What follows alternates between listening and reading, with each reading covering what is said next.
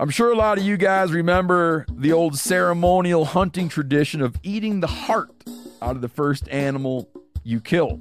Meat from those organs are among the most nutrient-rich foods on the planet. You can get those same benefits your ancestors craved via convenient daily capsules from Heart and Soil. Find out more at heartandsoil.co. And remember, use code MeatEater for 10% off your purchase. There's nothing like snook hook sets at dawn or catching a tarpon in the moonlight.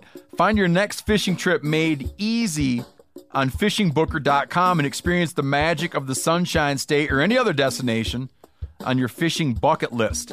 Book a blue water adventure in search of sailfish or go snapper fishing with the kids. With over 6,000 captains and trips to choose from, planning your next one just got a whole lot easier.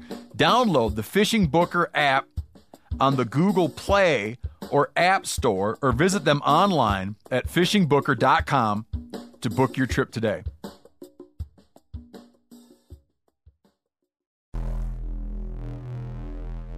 Welcome to the Wired to Hunt podcast, your home for deer hunting news, stories, and strategies. And now, your host, Mark Kenyon. Welcome to the Wired to Hunt podcast. I'm your host, Mark Kenyon, and this is episode number 142. Today in the show, we are joined by outdoor writer PJ Riley, and we're discussing his whitetail lessons learned while hunting deer in the Northeast.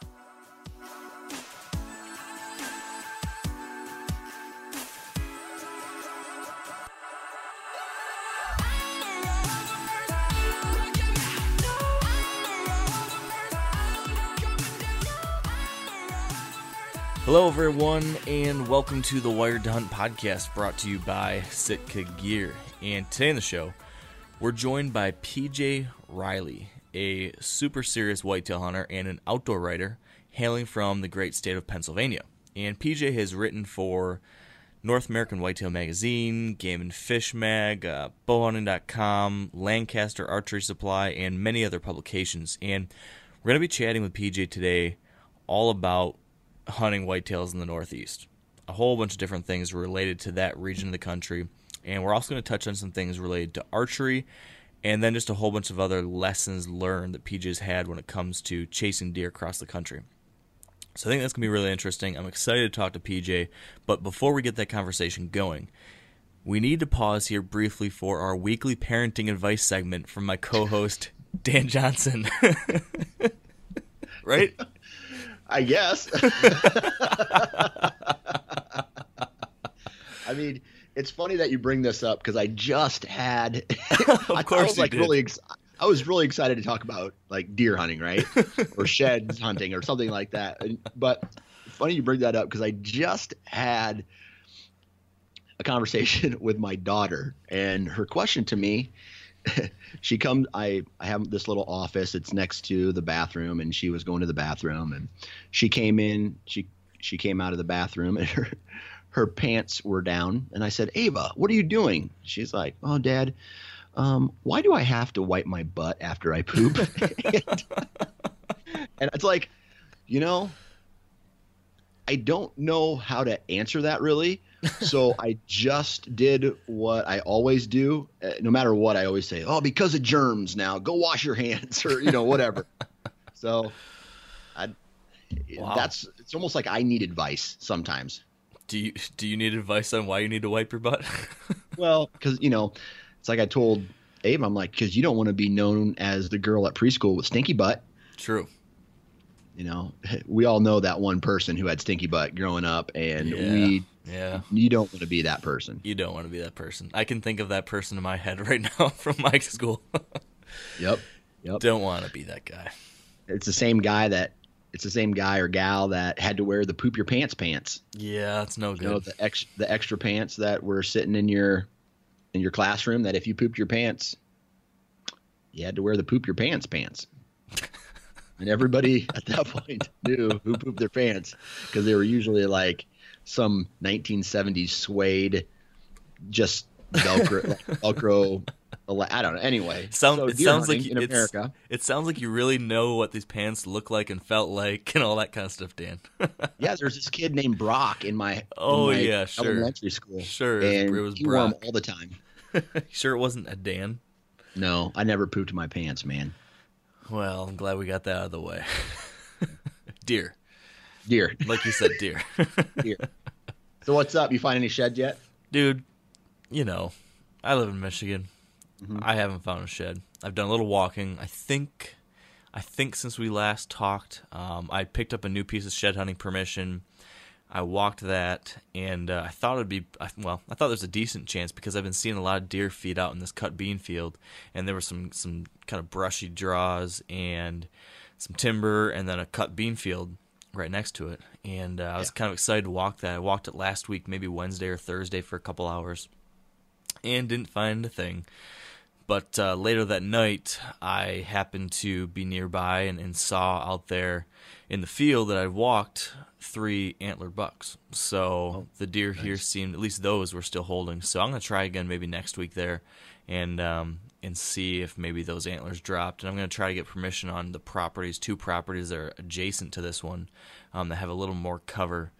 And maybe pick one up. One of the bucks was pretty nice for a Michigan deer. He was just a good 2-year-old, I'd guess. So that'd be a nice set if I could happen to find him. So that's about all that's been going on for me so far. I'm just excited. I leave tomorrow morning bright and early to go to Iowa. Nice. So pumped about Sounds like your boy Ross Hossman's probably Ross Hossman. Right? I like to call him Ross Hossman, but it's Hausman is the correct pronunciation. All right. R-S-R-H. Yeah. All right. R-H. All right. Anyway, he's probably found all the sheds already, if there is any. Yeah, exactly. Because I went on a drive with my kids on Sunday night. We drove around. Dude, I bet you I saw close to 200 deer out in the fields, an hour before the sun was going down. No antlers, but they all looked like does, right? Yeah. So this time of year, you can typically tell if they're a buck because their tarsal glands might be stained a little bit more than the normal animal. So that's one way I can tell if it's a buck and maybe it's shed its antlers. However, I turned around this corner and I saw 7 bucks all holding their antlers still, except for one, and he was the biggest one, and he had already shed one side. Wow. So they were all still holding, and there's that. Yeah, it seems like excuse me, been hearing from a lot of people that it just seems maybe they're holding a little bit longer this year. So I'm hoping that by the time we're down there, hopefully there's going to be some antlers on the ground. But Ross has been walking some of his properties already and found some. So they're on the ground. It's just a matter of being out there at the right time in the right place. So we've got a handful of properties that, to my knowledge, haven't been walked yet. So hopefully those are going to be a pretty big group of us, and hopefully we'll be able to come up with something between the group. So we're heading out tomorrow morning, me and my buddy Dustin, and we're going to walk some property I have permission on tomorrow. And then my buddy Corey is going to meet us tomorrow night, and maybe Ross too, and then we're going to camp. And then the next day, all of us plus Peter, another friend, are going to be walking. And then I think you possibly will be meeting us on Friday, right? Yeah, I think I'm taking a half day off work and be there between 10 and 11. Nice. So we'll all do some walking, and then we'll be camping out and camping Friday and Saturday and shed hunting Saturday and Sunday. And I don't know, it's going to be a lot of fun, a lot of good times, a lot of laughs, and hopefully some antlers. So I'm stoked. Did you say Corey Fall was coming? Yeah, he'll be there Thursday night. All right. So is he going to be walking on one of the flanks, or do you put him in the middle of the line? I don't know. I don't know what the proper placement would be. Do you have any advice? I don't want to be the guy to the left or right of him. So the plan, Dan, is I actually have got a setup for us to record a podcast all together while we're there. So maybe Friday night when we get done, you and me and the rest of the guys, we can all sit down on the campfire and do a podcast talking about the day, shed hunting exploits. So Nice. we'll get to give Corey some crap in person, which will be fun. Mm-hmm. So, Looking forward to it. yeah, I am too. Anything else new for you? Not really, man. Just I think this weekend I might go take a couple shorter walks with the wife as Ava's going to a birthday party, and I got a babysitter for Saturday, like a sleepover type situation. So I'm getting rid of one kid, so I figured I might get someone to watch the other kid and spend some time with the wife and get her out, stretch the legs a little bit. And maybe if I'm good Sunday and have enough brownie points built up, I might go on another big one down south. But this weekend is also the Iowa Deer Classic, which is kind of always fun to go to. However, I think I like shed hunting just a little bit more. Yeah, I do want to go to the Classic one of these years, but it Were won't you be at this it? year. Before the Iowa Classic before? I've never been to the Iowa show. I think the first time I met you go. was that at the Michigan show? The first time I ever met you? Maybe. I don't know. Maybe. I thought maybe the first time we met was at one of the film schools way back in the day. But Yeah, could have maybe not. Could have been. I don't know. It's been a long Those are time. blurry. Yeah, those are blurry for me. Yeah, for multiple reasons. Hey, you know what? I have another random piece of exciting news. What's that? I just paid for, and because of, well, I believe it's guaranteed. I just paid for and got my Montana deer hunting license for the 2017 season. Oh, badass. Yeah, Yeah. I talked with Randy Newberg a while back on the phone, and he's like, Dan, you got to get out here sometime. So one of these days, Yeah, man. It's maybe 2018, I'll go. There you go. You just gotta stop. You gotta stop popping out all these babies, Dan. You got to make sure you got time to get out and hunt. Well, I don't think that announcement has been made on this podcast. What announcement's that? The announcement that I'm having a third kid due October 28th. Oh! I wasn't trying to force that. I didn't know if that was okay yet. But No, I made the announcement on the podcast that I had this past week. So, or on the Nine Finger Chronicles podcast, and because I was talking with my buddy Justin Czar from bowhunting.com, and he's got 3 kids now, and his kid was born October 28th. So he kind of had a different type of rut. At least my kid will be, quote unquote, established at that point. Okay, so tell me this. Well, first off, when's the approximate due date? Based off of the first doctor's visit, the due date is September 28th.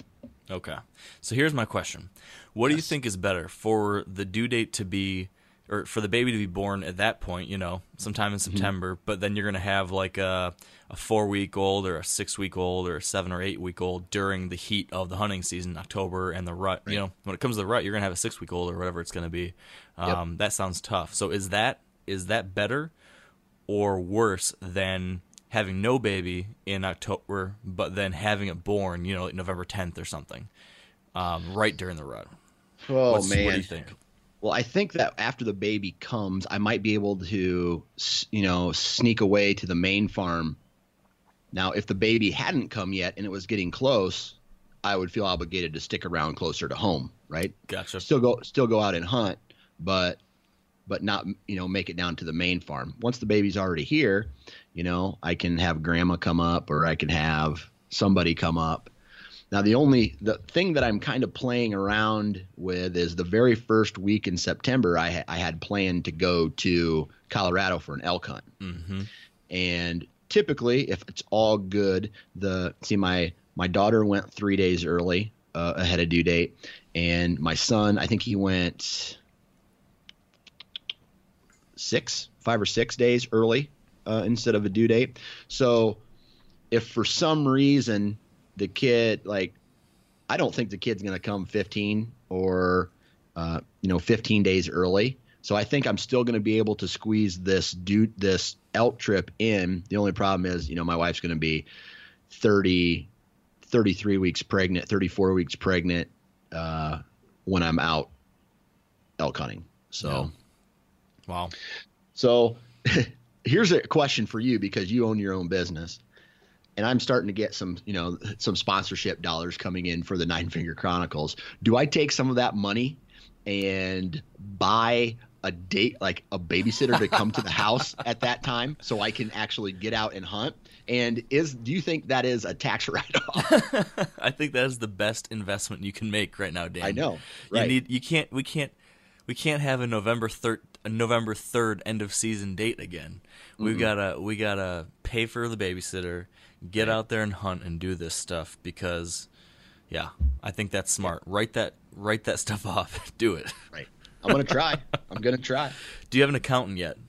I don't. My accountant is usually me, and it's like that little voice in your head. It's like, yes, you should buy another pair of hunting boots, or yes, you definitely need more Sitka gear, or whatever. So it sounds like a very wise advisor. I'm good. You're in good, happy you're in good hands. He's belligerently drunk most of the time. Well, you might want to look at getting a real accountant, because things get a little bit complicated as your business grows. Right. Oh, I'm rolling the dice right now. All right, I that sounds right on par with basic Dan Johnson 101. So that's right. So here's a question, Dan. What the listeners don't know, but you and I know, is that you actually aren't able to join us on the interview with PJ, because that interview actually happened yesterday, and you couldn't go because your power went out, right? Right. So the conversation that I had with PJ is about hunting deer in the Northeast. Right. I want to know, since you didn't get to listen to that, what do you think, or what kind of advice do you have for hunting deer in the Northeast, Dan? Like Northeast Iowa, or like Maine? This is like Northeast U.S., but you feel free to spin it however you want. Well, I tell you, if I'm going to give advice on a place I've never hunted before, I'm going to make an assumption that there are also a lot of people, a higher population of people, which means more pressure, which means the hunter should probably not go into their properties as much. If you run trail cameras, let your trail cameras do the scouting for you, and pick the best possible days to be aggressive with, if you have the opportunity to do a run and gun in, first time in, best time in type scenario. That's pretty good, Dan. That's pretty good. So that's an assumption. Now there's a lot of guys out there right now probably going, Dan is a dipshit and I will never take advice from him. So whatever. Well, just whatever. I've talked to some guys out who hunt out there, and it's cool. It's just straight different, because I talked to a guy who hunts in Maryland, and he hunts in basically a housing development. In his biggest piece of property is 3 acres. Yeah. Everything else is smaller. Isn't that crazy? Right. I killed my first buck ever with a bow, and I've told the story years ago, but the first deer I ever killed was on a 3.5 acre property. So So there you go. That was my experience in the very beginning too. So Dan, one final thing. We're really going long with this intro, but that's all right. We talked on your podcast. I think it was last week. Yep. And speaking of this whole topic that we're talking about right now, on that podcast, you said that if ever you're able to quit your day job and go full-time with the Nine Finger Chronicles, then you will come and hunt Michigan and experience this type of world that we have in Michigan and Pennsylvania and New York and other states like that. So can you just reaffirm that here to the Wired to Hunt audience? Right. I'm going to look for this awesome ranch. It's called the Kenyon Ranch. It's up in I'm after this one buck called Holyfield. Yeah. Not sure if he's alive yet, but no. Yeah, dude. If I guarantee it. I'll put the Dan Johnson name on it, if that holds anything. That's probably like child paste for arts and crafts, but if I ever am able to quit my job and go Nine Finger Chronicles full time, I will come and do some form of a hunt in Michigan. You heard it right there, folks. Dan is going to leave Iowa and come to Michigan. So support the Nine Finger Chronicles, right? Yeah, that's right. All That's right. right. Yeah, right. So it's just like, yeah, let's cheer for Dan just so we can feed him, just so we can put him in a bad situation. That's exactly what I want. So I would love to do that. it'd be fun. So Hey, I got a question for you. Here, last question. All right. I'm sorry. no, you're good. What would happen if you're like, Dan, you can come and hunt on my property, and Holyfield stepped out? What would happen? Well, two things. Number one, I wouldn't let you. Number two, and number two, I'm going to kill Holyfield next year, so he won't be around when you get here. Oh, amen. So that's There you go. fingers crossed. Right. Probably unlikely. Oh man, I'm actually working on my film right now, kind of telling the story of Holyfield this past year, and I'm excited about that. And speaking of that, we need to take a break now to pause for our Sitka story, and then we're gonna get rid of Dan, and we're gonna bring in PJ then after that, and we'll get this show on the road.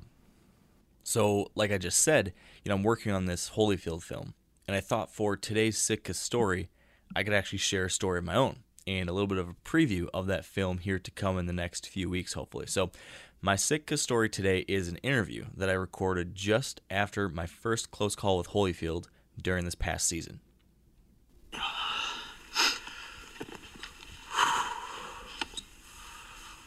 Holy smokes.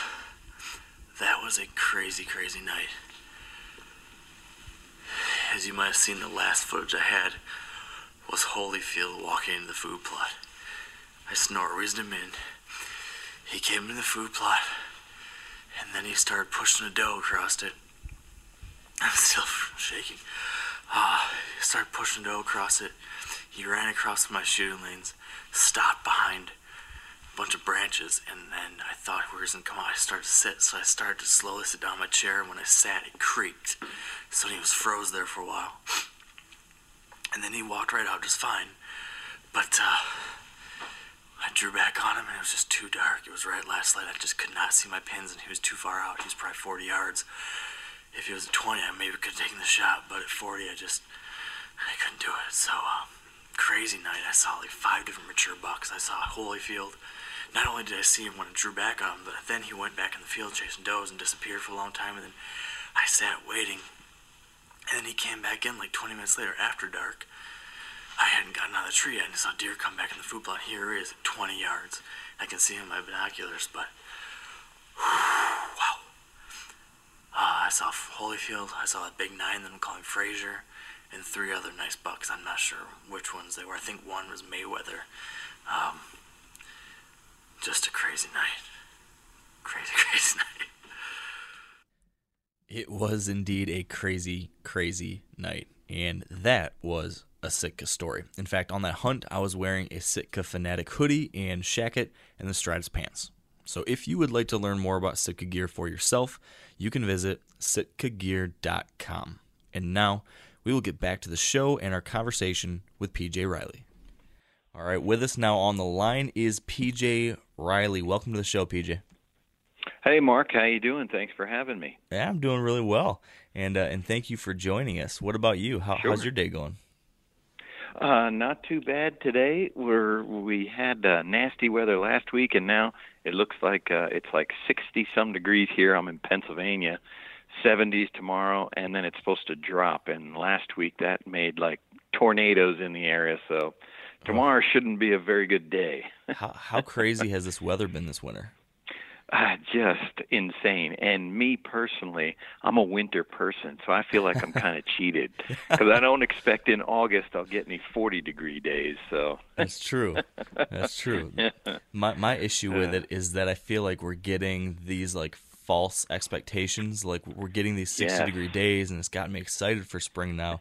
But I know, like you said, that cold weather's going to come back in, and it's going to stomp all my hopes and dreams out. So.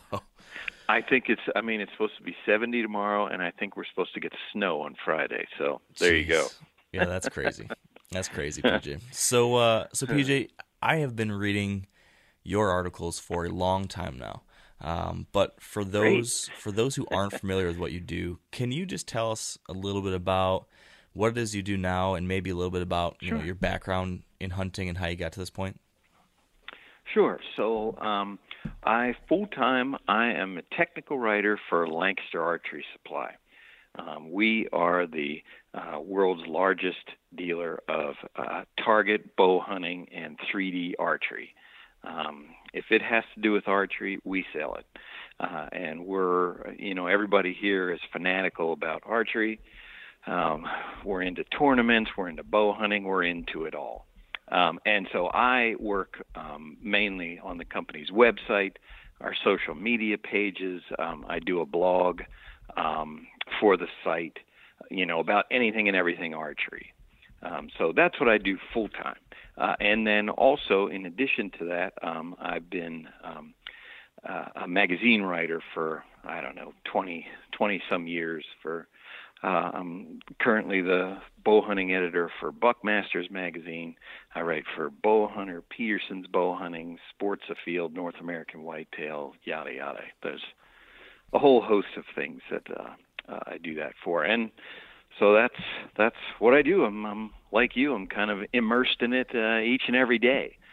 And it's just something that I always wanted to do. I'm kind of a self-taught hunter. I didn't come from a hunting family. So once I got out of college, I sort of found my way. And being, as we'll get into it, being where I live, if you want to hunt deer, you kind of have to be a bow hunter. That's just because of the density of the population here. That's your best bet for if you want to get permission to hunt private property, you got to be a bow hunter. So that's kind of how I got to where I am. What was that process like? Teaching yourself to hunt, 20 years old or however old that was. I mean, how did you manage that? It was fun. Let me tell you, my first in training to learn how to hunt, I started out doing 3D shoots. I remember vividly going to my first 3D shoot with 12 arrows, and I came home with none. So that is kind of how things went. And from same thing within the woods. I mean, I'd go out in the woods kind of with my bow, and I'm kind of like, well, now what do I do? And just kind of walking around, didn't know about tree stands. So it was a long process, but I enjoyed it. Eventually then I started making friends, and they started showing me things. And so that's kind of how it progressed from there. Do you remember? And now I'm addicted. Yeah. I think a lot of us can relate to that. Yeah. I was going to ask, do you remember your first deer? I'm sure you do. Oh, absolutely. Can you tell us about that? Yes, it was a button buck, and I shot it with my bow. My very first deer was a bow kill. And I remember distinctly this is 1990, I think. Back then, the lighted sight pins that they had were actually, it was a fiber optic, so it kind of shined back at you, not like today where the pins were illuminated.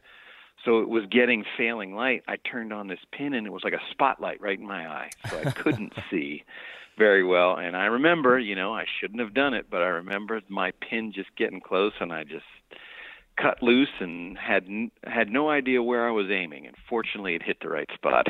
Yeah. That sounds a lot like my first kill, too. Probably a lot of people.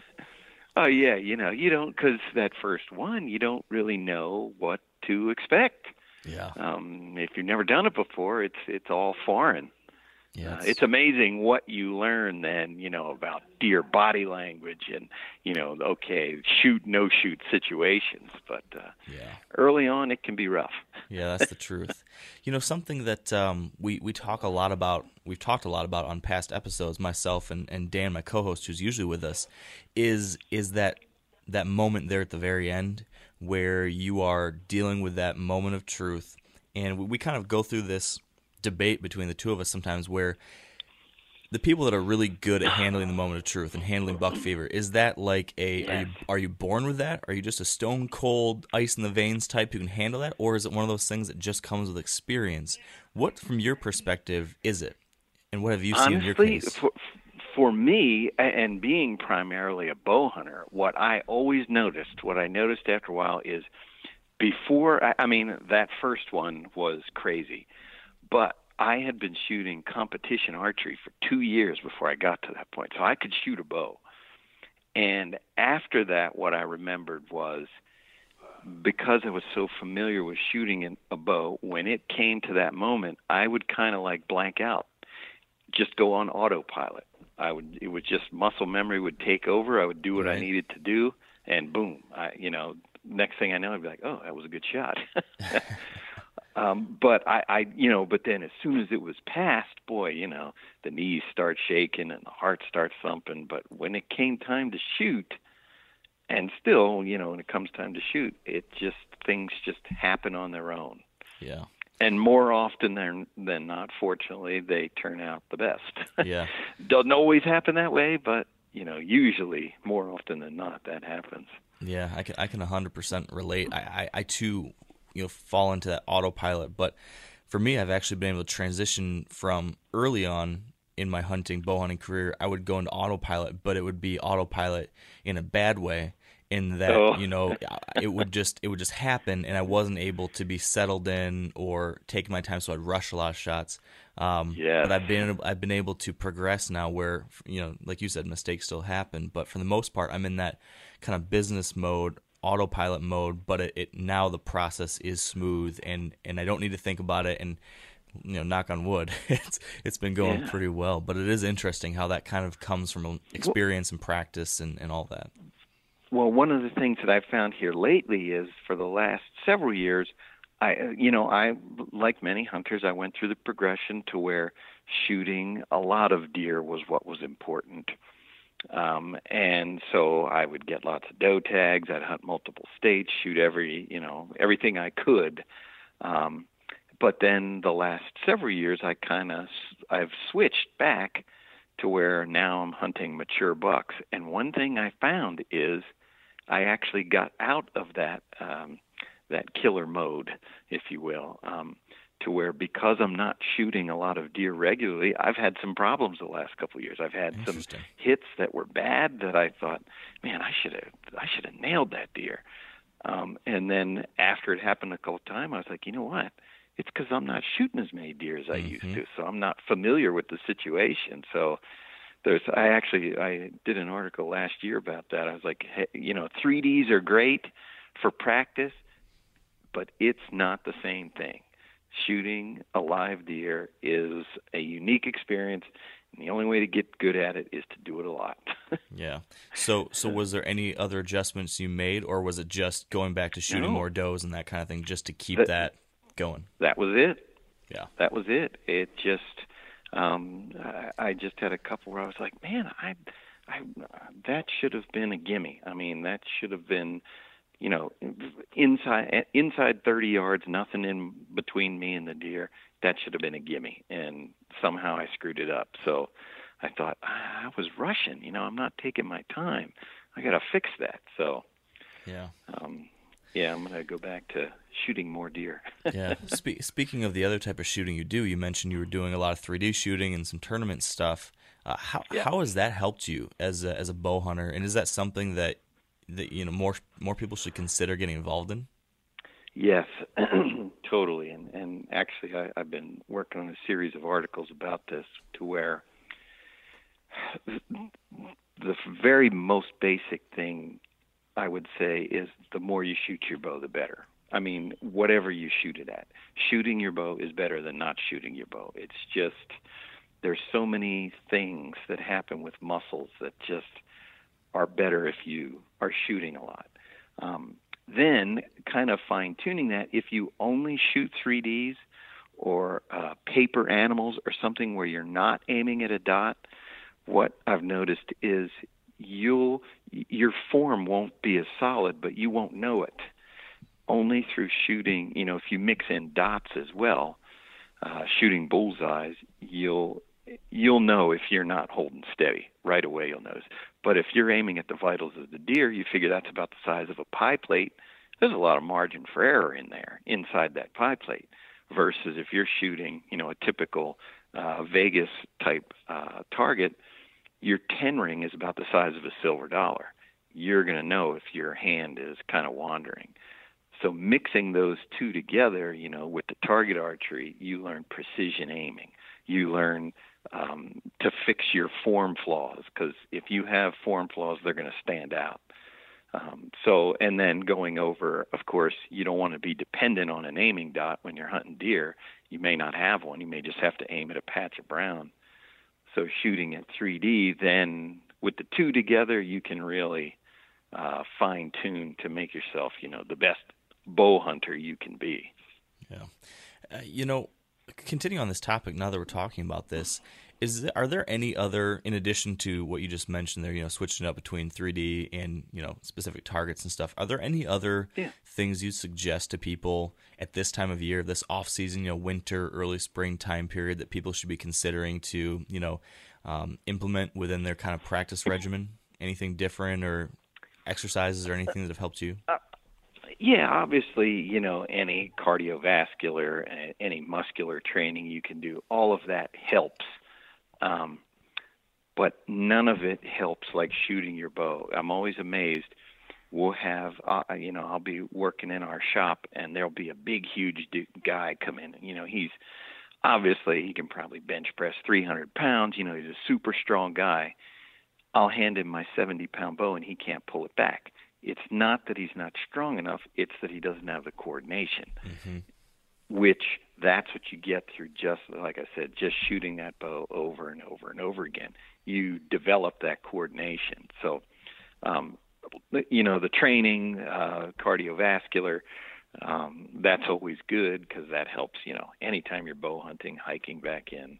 And, of course, muscle training, that's going to make it easier for you to hold your bow, et cetera. But wintertime, boy, that's a great time to shoot. Indoor leagues, just shoot a lot.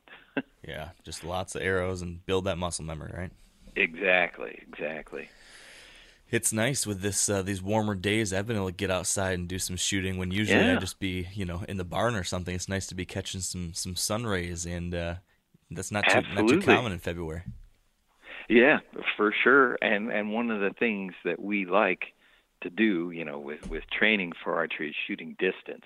I may not shoot a deer at 70 or 80 yards, but I'll shoot targets at that distance all day long, just because it makes you better at 30 and 40 yards. Yeah. Any twitch of your hand at 80 yards, and that arrow is going to be several inches off target. So it just really fine tunes your form. So yeah, we like getting outside so we can shoot distance. Yeah, we're going down a wormhole here, but sorry. You've got this is my fault, PJ, because I'm interested in this stuff. I want to talk about deer, but I want to understand a few things too with this, since you've got so much expertise.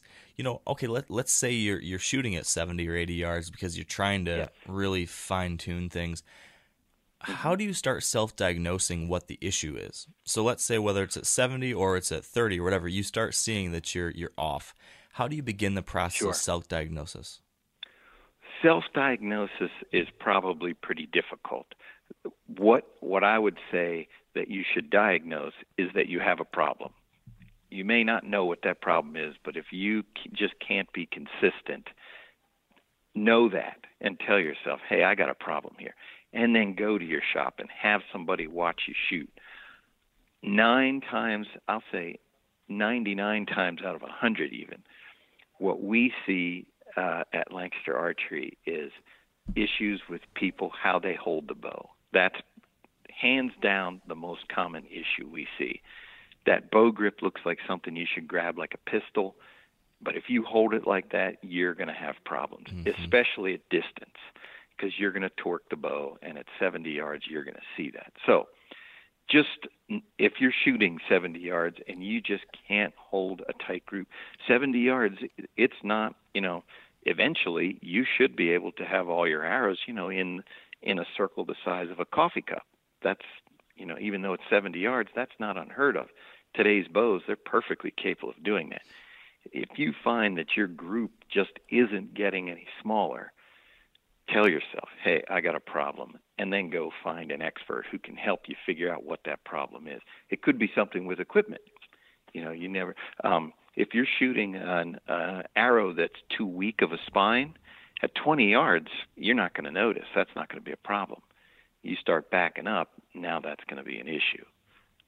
So it could be many things, but somebody at your local pro shop, they can help you figure that out.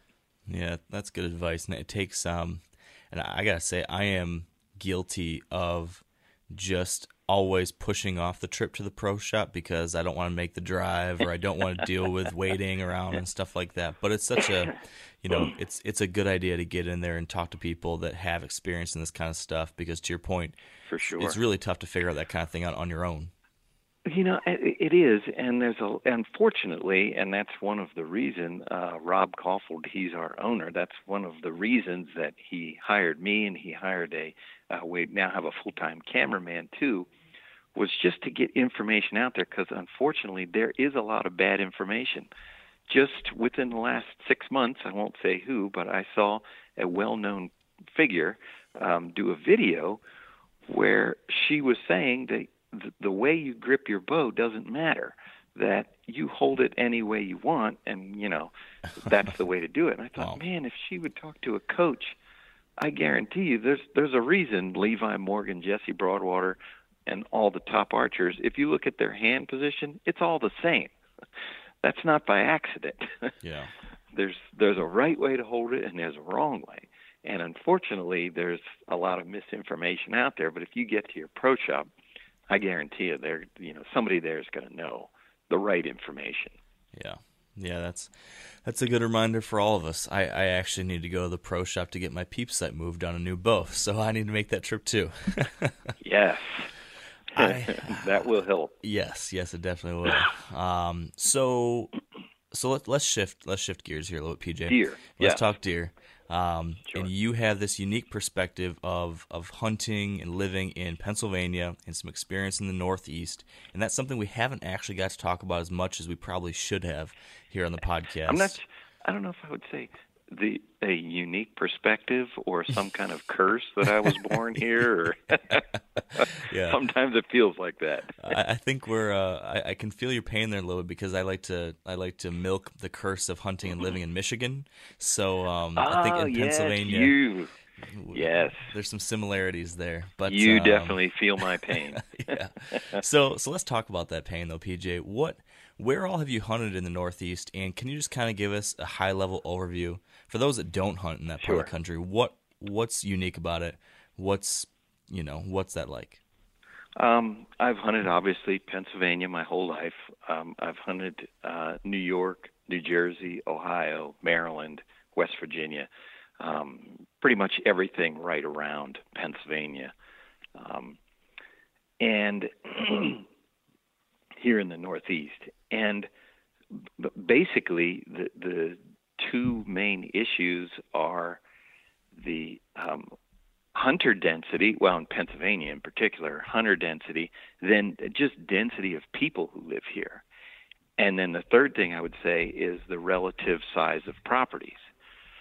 Here in Pennsylvania, I personally don't know anyone who has access to 1,000 acres of private property, contiguous land.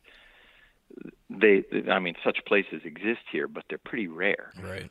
Where I live, if there's a farm, it's usually under 100 acres.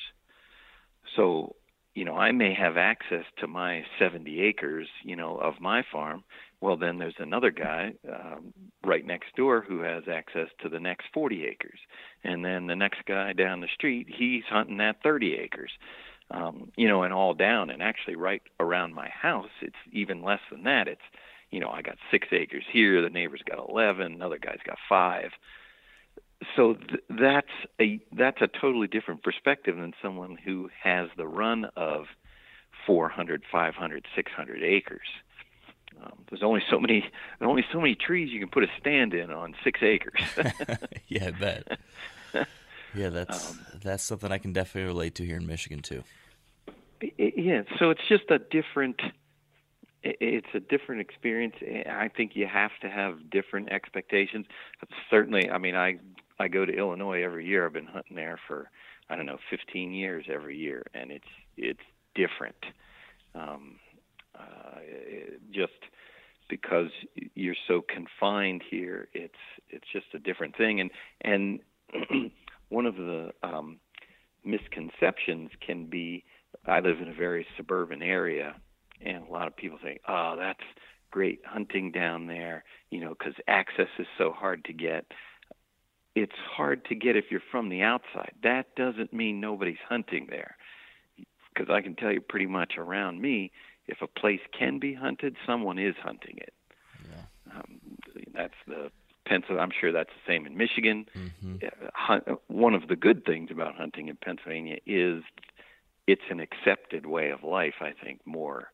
So we don't see a whole lot of the anti-hunting. You just don't run into that much. Yeah. I want to go back to what you mentioned just a second ago, being expectations. And if you're someone who hunts in Pennsylvania or Michigan or New York or, Virginia or some of these other states that aren't necessarily like the Midwest top tier whitetail states that we see on TV or see in the magazines and everything, why do you think why are expectations important to that type of hunter? And then can you help us better understand, what we should be thinking about when trying to set proper expectations in a situation like that? Sure. If I go to Kansas, 150-inch deer is a very real possibility. Here in Pennsylvania, I've been hunting here since 1990. What's that? I'm in my 27th year. I don't know that I think I've maybe ever seen one deer of that size, ever. I've never shot one like that. A friend of mine killed it.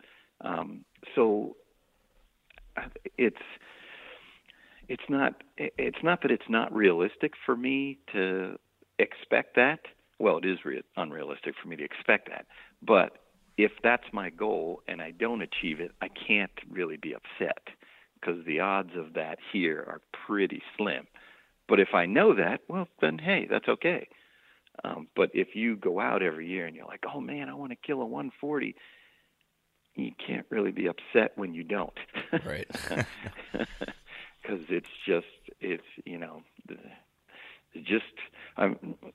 for the longest time before Pennsylvania changed its deer management program in 2001, the biologist said, hey, Pennsylvania hunters kill on average 80 to 90% of the 1.5-year-old deer every year. Wow. That doesn't leave a lot left to get to 2.5, then let alone 3.5, 4.5, 5.5. Yeah. We've since moved that scale a little bit to now where we don't kill as many 1.5 years. I think we're above 50% that they're at least 2.5 or older, but the biologists will be the first to tell you they're pretty much now we're just killing 2.5-year-old deer. So that's still, that's a 2.5-year-old deer that gets to 150. That's a heck of a deer. That's going to be pretty rare. Yeah. So do you set your expectations in Pennsylvania, or I guess how do you personally set your expectations? Is it based on you're trying to kill a certain size antler buck, or is it age, or do you just shoot whatever one makes you excited, or how do you go through that process? What my thought is? My thought is I don't want to shoot one that I can clearly see is 1.5 or 2.5. The small deer with the skinny neck, those deer kind of stand out. I don't want to shoot one of those. That's me personally. And then for antlers, it's, if it's definitely not in that age class, I'll shoot it. There's a deer that's been living behind my house that is actually a giant 6-pointer. This thing has an enormous frame, and I can tell, I have several pictures of that deer, he's at least 3.5. Now, this deer wouldn't score for anything. I would love to kill that deer. Yeah. He is just unique. I just think he's an awesome deer. So that's kind of my expectations, and I think those are realistic expectations. I don't kill a deer every year, but I do pass up ones that are legal deer, and I'm okay with that. That's fine with me. I don't have to shoot. But I'm probably like a lot of hunters. my basement is full of the exact same 8-pointer. Yeah. 14, 15-inch 8-pointer, 112, 115 inches. I probably got 10, 15 of those. Yeah. Do I need to shoot another one? No. Personally, I don't. But that's me. Somebody else, I get it. They may have limited time. They get out a couple days. They want to shoot the first legal buck. Good. Do it. That's your business. Knock yourself out. I don't have any problem with that. But like I said, for me, that's kind of how I set my goals going into a season. Yeah, makes a lot of sense. So okay, you mentioned two of the unique factors there in a place like Pennsylvania are small properties and very high density of other hunters and people. So how do you tackle those two issues? How do you deal with the heavy hunting pressure, and how do you uniquely deal with small properties? How does that change your hunting strategy? Well, first off, I should say we are fortunate here to have a lot of public land in Pennsylvania. There is a lot. Just our state game commission, which is comparable to DNR in other states, just our state game commission owns, I think it's 1.5 million acres. Wow. On top of that, we've got state forest. We've got the Allegheny National Forest, which it alone is 500 and some thousand acres. So we've got probably, I think the last number I saw was pushing 3 million acres of public hunting land, which in a state the size of Pennsylvania, that's pretty significant because I think we're fourth in overall population in the country. So we're not a big state, but we got a lot of people. So there is a lot of public land out there. Unfortunately, it hasn't always been managed in the best way. And so there are, you'll have one tract of state game lands that might be 40, 50,000 acres, and boy, you can spend all day and have trouble finding one deer. But that is an avenue. If you want to go back in, we've had many studies here that show the guy who's willing to really hoof it in and get more than a mile from the road, you can get away from the crowds. Will you find deer? Well, that's the next hurdle. But you can get away from the people on public land. Where I live down in the southeast, basically between Philadelphia and Harrisburg. If people are familiar with that, that's where I live. We don't have a lot of public land, and the public land we do have really gets pounded. So I stay away from that. My strategy is more trying to get on to smaller private properties, or we have some public land that allows limited access to certain groups. You have to pass tests and things like that. And with them being smaller properties, I just try to line up several of them. So, maybe I have 6 acres I can hunt here, 10 acres over there, 15 here. That's kind of my strategy versus having one good place. I have several smaller places to hunt. That's kind of been my strategy. We're very fortunate here. We have groups like the Natural Lands Trust that they come in, and fortunately they're eager to buy up places in Pennsylvania because they want to preserve it before it gets developed. And they understand the value of hunting, so they allow hunting, and they run these hunting programs. You have to pass a test to get in. So I'm in 2 places like that, where it's public land, public hunting land. So the number of hunters is pretty limited, and it's decent. It's not great, but it's pretty decent. So that's kind of that's kind of the strategy I take. I don't have my brother-in-law has a camp in the mountains, but I don't go up there much for deer hunting. I just as soon hunt around home, before work, after work, on weekends, that kind of thing. Yeah. So one of the things that I think about when I'm hearing about your situation, hunting a series of these small properties, at least for me in my hunting, in my hunting experiences, one of the things I'm always concerned about the most is being really careful about when I hunt a spot to keep that pressure low, and trying to make sure, and trying to make sure I'm not going in there too much or things like that, and that's a consideration, even when I'm hunting, 80 or 90 acre pieces, let alone a 6 acre piece. So how does that factor? How does your hunting pressure factor into how and when you hunt these little pieces? I kind of call that taking the temperature. Taking the temperature of the property. Because they are these small properties, a deer, we know, has average home range of about a mile. Well, how am I going to catch him when he's on that 6 acres I can hunt? And from what I've seen over the years is deer kind of have a cyclical pattern. And you kind of have to stay on top of what's happening on your properties to know when they're going to be there, to hit it right. You can do that with trail cameras, maybe hunting it, one morning, one day a week, hunting, or hunt a morning on Monday and hunt an evening on Friday. I've found by doing that, I can usually then figure out, okay, I need to be here at this time. Between that and my cameras. But yeah, you're right, because I have seen, obviously I learned through trial and error. I'd go in and hunt the same stand day after day after day, and then the deer sightings would just dwindle, and then I wasn't seeing anything. It was pretty clear what was happening. Because I couldn't move, the deer moved. Yeah. It's pretty simple science there. It doesn't take a genius to figure that out. But, that's kind of how I go about it. And to be honest, there'll be periods like the second and third week of October. I don't think I've ever killed a deer in Pennsylvania. So because of that, I don't invest too much time then. I mean, I understand anything's possible.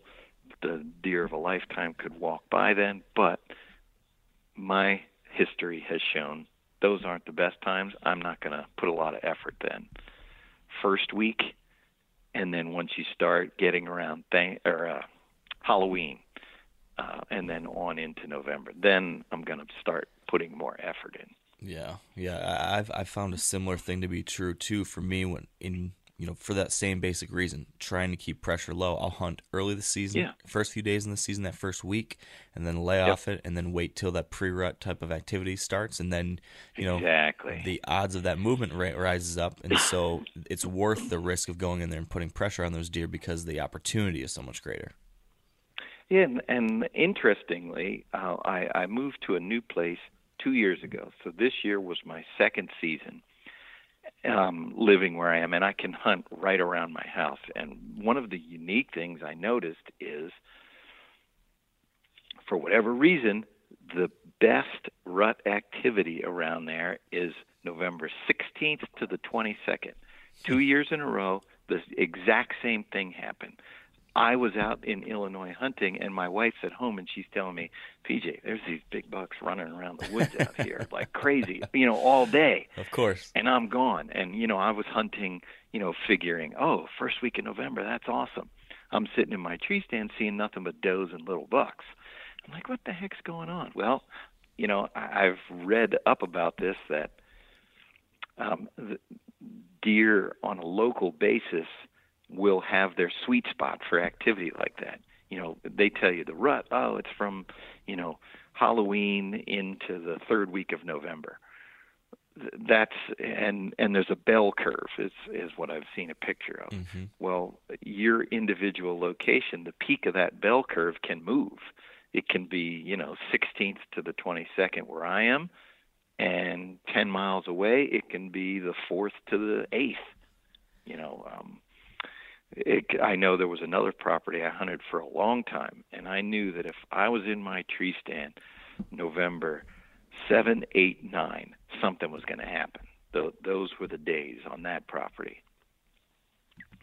So just experience, cameras, observations, things like that. That's what you learn over time. Yeah. It's interesting how there are those local variances that to your point, I think every place is a little bit different, and that experience, you start to pick up on that. Sure.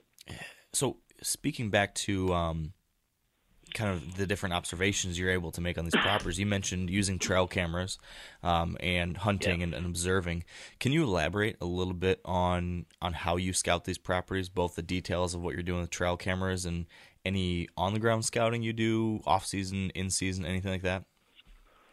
One of the good things, I guess, about hunting the small properties, like I said, is there's only so many places you can be. And it's usually, okay, if I only got 6 acres to work with, finding the main deer path is really all I can do. It may not be the best place in the area, but it's all I have access to. So, you know, I will find these trails, hunt them a few times, you know, and you can see what the deer are doing. Just paying attention to when they move and where they move, you can fine-tune your adjustments like that. Then for trail cameras, what I like is to just pick up on daytime deer movement. I don't have to see them, you know, from my stand. If I'm getting consistent daylight pictures of bucks, okay, now I know, all right, I need to be out there. You know, will a deer that I want come by? Who knows? But I can tell now, okay, this is the time. And like I said, both times, or the last 2 years, I have several mature bucks on my cameras in that time period, November 16th to 22. One of them, this year, it was my first day. I had been in Illinois for 8 days. My first day back, of course, I had to go to work. It was a Monday. But at 3:30, this giant 8-pointer walked about 30 yards from my house past my camera. He was chasing a doe. I thought, and I was at work, so I thought, oh, you got to be kidding me. That's brutal. And I had never seen that deer before. He hung around for 3 days. I never saw him again. Isn't that crazy? So, you know, it's just a deer that I'm sure a hot doe brought in, and then he was gone. You know, an interesting thing that a number of people have shared with us here in the last year or two is that some people, and you've probably maybe seen some people talk about this in some of the magazines you've written for too, where they're talking about some of these kind of annual patterns where a buck like that maybe goes on a 3 or 4 day little trip might tend to do the same thing every year at the same time. Sure. I wonder if that's something that might be happening there too in your situation. I could totally see that, you know. There's during the summer, there was a 10-pointer that I knew was only 2.5 years old. He was just a young deer, but boy, he had a beautiful 10-point rack. I was probably, I'm going to say he was probably about 125 inches. And I was like, oh man, I hope that deer lives. You know, I knew, hey, I'm not going to shoot that deer, but man, he's an awesome deer. I had pictures of this deer every day in July and August, and then one day he disappeared, and I never got another picture of him again until December 20th. I was sure he was dead. You know, somebody killed him. He hung around for one day, gone. Never saw him again until 2 weeks ago. And, you know, so what is that deer doing? Who knows? But I mean, to be so stuck to a pattern day after day after day after day. My wife would see him, you know, in the field at night when she would come home. And sure enough, once it got dark, he would come through our woods. He'd be on the camera. How can he be so stuck to that pattern and then completely disappear for, 3-4 months? I don't know, but, you know, so clearly they have things that they do. And so I can totally see where a buck would come in. Hey, it's November 15th, time to go through this piece of woods. Yeah, it's mysterious and fascinating all at once, that's for sure. For sure, yeah. Back to this time period we're talking about, the rut, this November time period. How is hunting in the Northeast different during the rut compared to some of these other places you've been? I mean, I think a lot of times when we talk about hunting the rut in popular media, when you're reading about the Midwest, everyone's crashing antlers together and they're hunting little pinch points between crop fields and stuff. Is that stuff working for you in Pennsylvania, or is it very different at that time? Me personally, I have never had luck rattling antlers in Pennsylvania. anytime I have tried it and had deer within sight, it scares the heck out of me. Yeah. That's been my experience. I don't know what's happening that does that. Well, I have an idea. I've sat in my tree stand enough and heard the neighbors calling. Yeah. Where my goal with calling is, I want whatever I'm doing to be absolutely, like, barely audible. I don't want to make. I can't get any of my calling quiet enough for my taste. But then to sit there and hear a guy that I know is 250 yards away and I can hear his grunts as clear as day, deer are hearing that as well. And so I believe that has an effect. I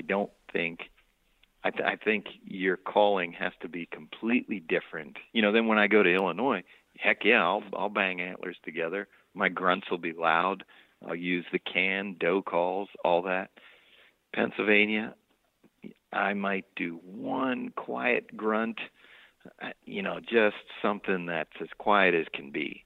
That's what I have found to work. And I actually have called in several deer over the years, but it's always been subtlety is my main thing, which, now we have all these calls coming out, the growler, the hyper growl, calls that are very loud and aggressive. It's actually hard for me to find one that's quiet enough. And I've been in the woods and heard deer come through, and it's very subtle. I've never heard a loud grunt in PA. If I hear it, usually I'm like, what was that? Was that a tree creaking? What? Right. I mean, that sure sounded like a grunt. And then you look over and you see the deer, and boy, it's just real quiet. Meh. Yeah. It's just not that aggressive stuff you'll hear out west or Midwest. Yeah. So what's the situation? What's the situation in Pennsylvania, or the type of situation where you have been able to use one of those soft grunts to get a deer in? Is that a situation where there's a deer close and you just needed him to come into range just a little more, or what's that specific circumstance where it might work in that area? There's two things I like to do. One of the things I like to do, because I am anchored to small properties, is I like to do a lot of blind calling. I'm within calling distance of other people's properties, even doing it quietly. If I'm on a 3-acre piece, the neighbor's property is 50 yards away. So I do like to do a lot of blind calling where I am just a little bit louder. But in those situations, I'm very short. I might do 3 grunts, moderate volume, definitely not loud, 3 grunts, and then I may do a doe call. And then that'll be it for at least 40 minutes. That's usually my time frame I go by. And you'll be surprised, after 20 minutes, one will come in. The other scenario is, yes, where I see one. And then if I can see him, if I can see a buck, I don't care how far it is. He could be, well, obviously if he's like 30 yards away, I'm not calling at him. But if he's outside, 60 to 200 yards, I'm going to start out being absolutely as quiet as possible until I know he heard me. That's the only way I'll vary it. And then as soon as he hears me, I'm not calling again. Because I've seen even where, I'm sure lots of hunters have been there, to where you get the deer's attention and they don't really show interest. The next time you call, that thing takes off for the next county. And it's, even though they're not really paying attention to you, that's not the deer you're going to bring in. That deer's not in the right mood. Yeah. If you get the one that's in the right mood, that first call, he's going to somehow start angling. Even if he's going to circle to get downwind, he's angling towards you, and you'll know it. But interestingly, twice this has happened to me, to where I've had a hot doe come through with a buck, and the buck's grunting like crazy. And of course, my instinct reaction is to pick up the grunt call. And I've just learned through doing this a couple of times, and 2 times it worked to perfection. I switched and started calling the doe. I just picked up my can call, and because they're in that heavy chase, I've found it doesn't matter that I'm doing it over and over and over and over again. Eventually, that doe, both times, has worked her way right to the base of my tree, and I killed both of those bucks. Wow.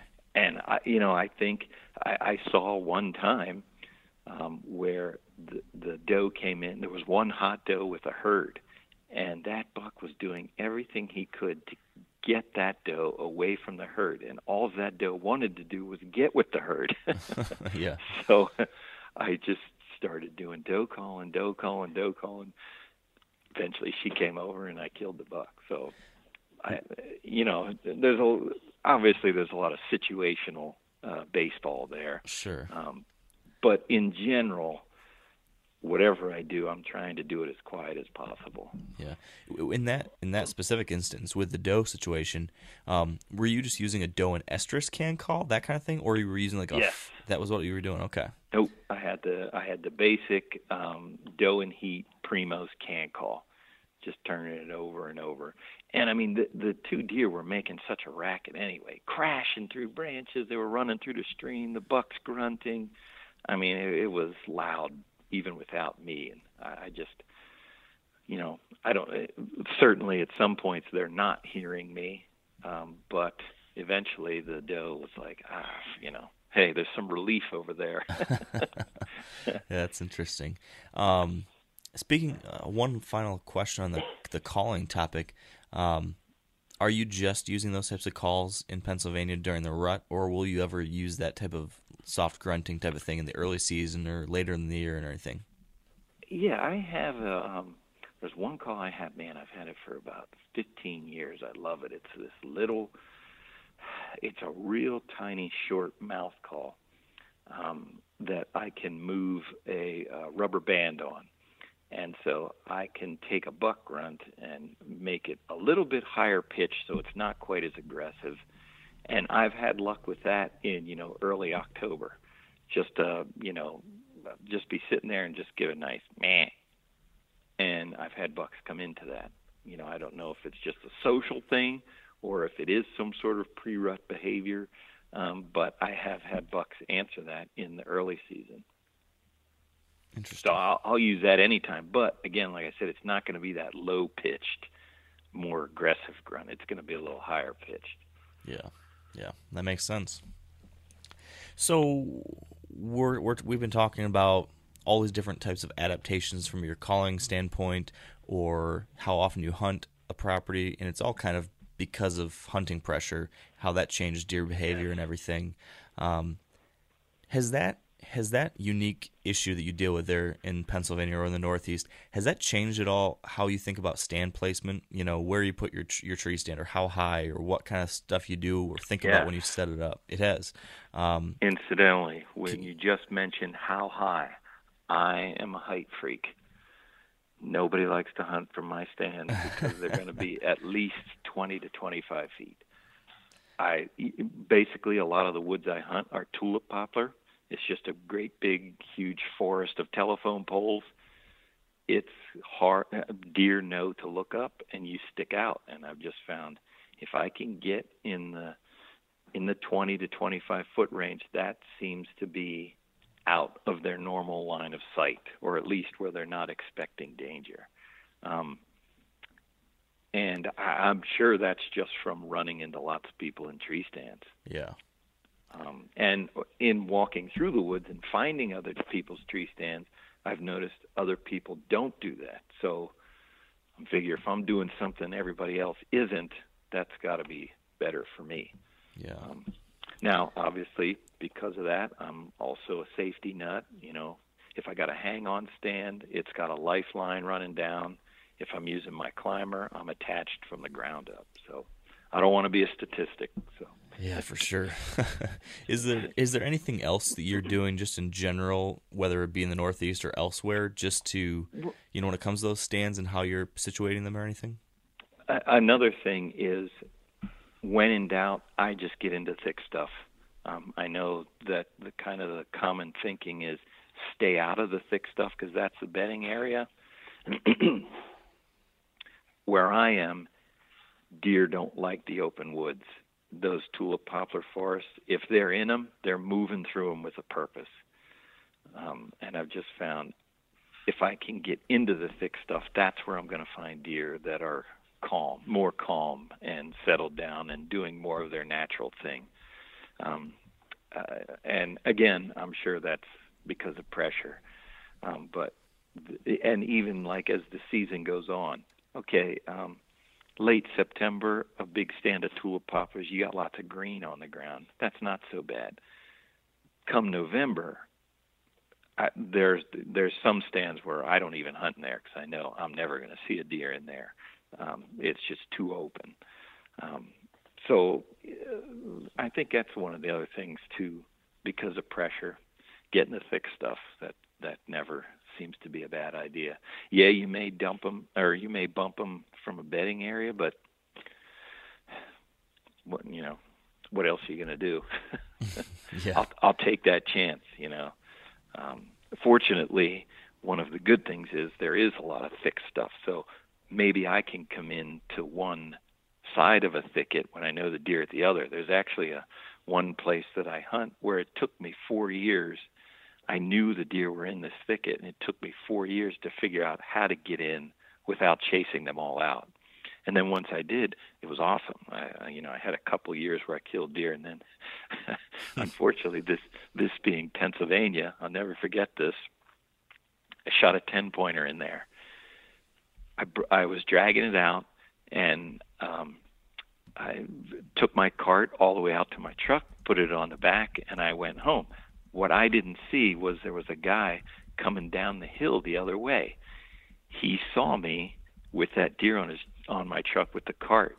He followed my tracks back to my tree stand, and next year when I went in to hang a stand, no one had ever had a tree stand in there. When I went in there, there was a tree stand 10 yards away from the one I usually put mine in, and he had taken 2 of my bright eyes off the tree and marked his tree. Now, he had permission. The reason I know all this happened is I then saw him, and I said, hey, I said, I said, sorry, I'm in here. Nobody ever had a tree stand in here besides me. And he told me, he said, oh yeah, last year I saw you got that buck. It was a nice one. He said, so I followed your tracks. I figured this would be a good place for me to hunt. I mean, he straight out told me. Oh, wow.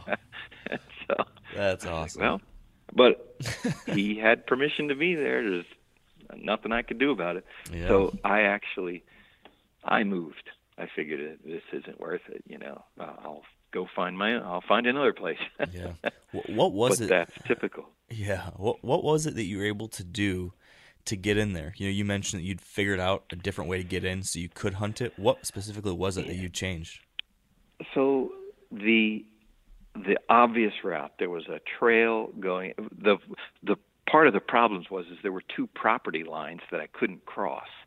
So it kind of forced me in through this one area, and I kept going through there, and I kept bumping deer, and I thought, oh, man, this is killing me. So what happened is I went and found one of the landowners, posted the land solid, and it took some convincing, but I told him, I was like, look, I'm not hunting your property. I just want to walk around through here. And he had his land bordered this stream. And so what I did was I just wanted to get in the stream and take that, and so that I could come actually from the back side of this tree I was hunting rather than the front. It was a little more open because the stream was there, etc. That's not where the deer were. They were on the other side.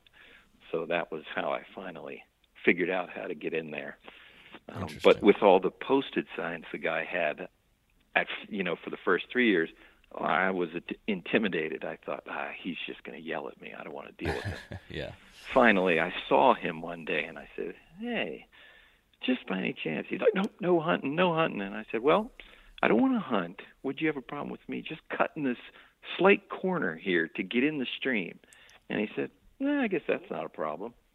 And that's awesome. Oh, well, perfect. Yeah.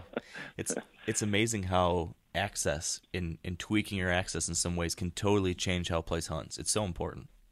Oh, it did. And see, the problem is the new guy who then moved in, he came in the obvious route. And Right. so I knew he was just killing that spot, so Yeah. I moved. That's brutal. Yeah. Yeah. So speaking of hunting the thick stuff like that, and how that's kind of necessary where you're hunting to get on these deer and see them moving in daylight. That's one of those things, though, when you hear someone who is hunting in Illinois or Iowa, maybe a lot of guys might say, "Oh, stay out of your thick stuff. Keep that as a Right. sanctuary. Just hunt outside of it." What other things like that we hear recommended for hunting in the low pressure big buck states in the Midwest? What other things they recommend do you find not to work in Pennsylvania that northeastern guys need to ignore that advice and do something different? One of the best is getting in close to houses. The deer know that that's a safe place to be, especially during gun season. They're going right for the houses. So fortunately here in PA, we have there's a 150-yard safety zone around any house, unless you get that homeowner's permission. Then you can violate that 150 yards. But with a bow, it's only 50 yards. So that opens up a lot more places in close to houses, which if I'm going to Illinois, I'm getting as far away from any house I see, as I can. But here in the Northeast, if you got a little woodlot tight to a house, that's where you're going to find your deer. Interesting. So you just gotta have to kind of. That's always tricky. I like to think I'm conscientious on the homeowner's behalf. I'm not. If I'm in that situation, I'm taking pretty much only a sure thing shot. I'm not launching arrows. It's you. I just don't want anything to go wrong. So Yeah. I'm very conscious about that. Yeah. Have you ever had that uncomfortable situation where a deer you shot has ran through someone's yard or something like that? Knock on wood, I have not. Fortunately, I have never had one. You hear the horror stories. I shot this deer and it ran right up into the backyard and fell over under the kid's swing set, something like that. Knock on wood, I have not ever had to deal with that situation. Yeah, that would be tough.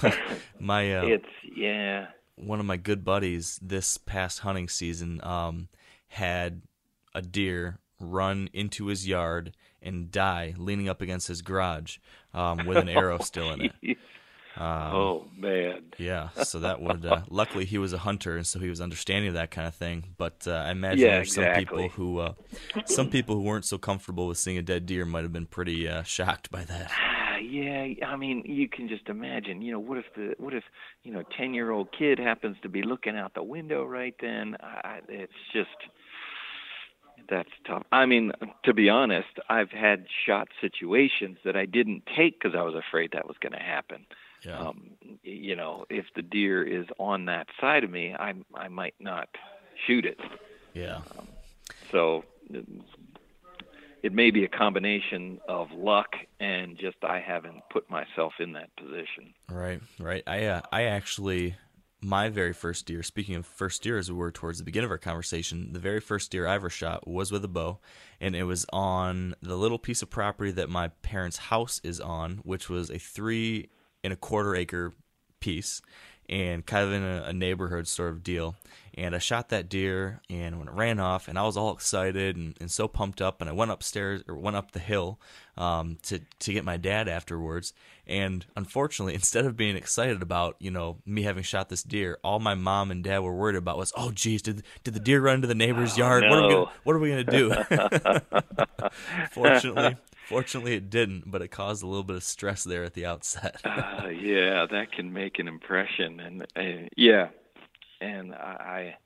it can be. I mean, there can be bad situations. I was with a friend who shot a deer with his shotgun, and it ran. It was a nice buck, and it ran into this property. We did everything. We went and found the landowner, and he flat out told us, "Nope, if that deer is in there dead, he's staying in there dead." Ugh. And, I mean, nothing we could do.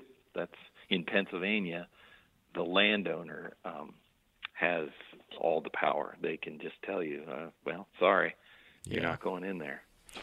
Yeah, it's the same in Michigan and Ohio, and I've had situations like that where I've been afraid that would happen, and that's just the worst feeling ever, is to imagine it being right there and you can't go retrieve it. Exactly. Yeah, I believe, you can call the game warden, and the game warden has a little more leeway, but I'm not sure totally that. First off, for us to get a game warden, that would take forever anyway. Yeah. If they would come out at all, because there aren't many of them. But I still don't think even they can go in, because that's not I know they can go on property when they have probable cause for a crime, but that's not a crime. So, Right. It's anyway. a tough one. It's a tough one. Yeah, it is. Now, PJ, I want to reverse kind of what we've been talking about here for a second. We've talked a lot about, guys hunting in Pennsylvania or the Northeast and what they need to do differently than what we hear about in the media. But what about for someone who hunts in the Northeast, lives in the Northeast, that's all they've ever known, and now they're going to go out for their first trip to the Midwest? I know you've done that a lot. What kind of things would you recommend for that person? That's heaven for that person, first of all. Yeah. My first thing is, hey, just sit back and enjoy it. Don't shoot the first one that runs up. Because it's totally different. I mean, I still get a kick out of it that I'll go out there, I'll sit all season in PA and maybe see 3 bucks, and then I'll go to Illinois and see 10 in my first sitting. Yeah. So it's a different. The guy I hunt with in Illinois, he's gotten to be a friend of mine. He's from Connecticut originally, and he moved to Illinois. So I like his philosophy. He has a lot of Northeast hunters, and so you hear about, you shoot anything under 140, it's a $500 fine, blah, blah, blah. He doesn't go by that. His thing is, I have a lot of guys from Massachusetts who've never seen a 130-inch deer. Why am I going to tell that guy not to shoot that deer? So his thing is, hey, if you want to shoot it, then go ahead, shoot it. Yeah. And which is a good mindset. But like I said, my thought always is, hey, unless it's, the real holy crap deer, don't shoot that first one just so you can enjoy the experience. Because, with the right weather, there's going to be more coming. So I like to see people get to see that, sit there and see an Illinois rut where one doe comes into heat and all of a sudden there's 5, 6, 7 bucks running through, chasing, checking the scent, all that stuff. Yeah. So that's kind of what I like to tell people, just to, and also to say, hey, even in Illinois, 160 inches aren't behind every tree. No, that's true. So don't, again, be realistic. If you see, if the outfitter doesn't have any rules on it, but if you see the biggest buck you've ever seen, why not shoot it? It's bigger than anything else you've ever shot. Yeah. To your point, expectations. Expectations are important no matter where you hunt. They are, because I see so many people who go out there, in hunting with my friend, who just have this expectation of 150, 160-inch deer. Oh, that's all I'm going to shoot. That's all I'm going to shoot. It's not that can't happen. I've certainly been out there with 180, 190-inch deer. I have not shot, but I've been there when other people have shot them. But to be ruined by that expectation, I think that kind of stinks. Anytime you can go sit in the woods and see lots of deer and see some bucks, I think that's a good day. Yeah, very true. Very true. Well, PJ, I unfortunately have to wrap this up because of a hard stop on my end tonight, unfortunately. But this has been fun. It's been neat to get to hear the Northeast perspective, and I think there's a lot of people who can relate to that enjoy this too. So if people if people want to learn more about what you're doing or where you're writing, where can they go online to find some stuff? Our website is LancasterArchery.com. And when you're on there, you'll see a little tab on the right side that says articles and videos. We do, we have no boundaries. Anything to do with archery, you may find on there. That's, we found the simplest stuff to the most complicated. We try to provide it all. So that's where you'll find the bulk. We have a YouTube channel as well, Lancaster Archery. They can find videos there. So that's probably the best place to find all that information. Awesome. Well, I'll make sure to link to all that. So if anyone listening wants to see some of those things, we will have links on the blog as well. And PJ, thank you so much for joining us today. Thanks for having me, Mark. I sure appreciate it. It was a lot of fun. Good luck this upcoming season. Hey, thanks. You too. And that's going to do it for episode number 142. Before we shut it completely down, though, really quickly, I want to thank our current partners who have made this podcast possible. So, big thanks to Sitka Gear, Yeti Coolers, Ozonics, Matthews Archery, Maven Optics, Whitetail Institute of North America, Carbon Express, and Huntera Maps. And finally, big thanks to you guys. I appreciate you so much. Thanks for listening. I hope you've got some big sheds in your future, and I hope you'll stay wired to hunt.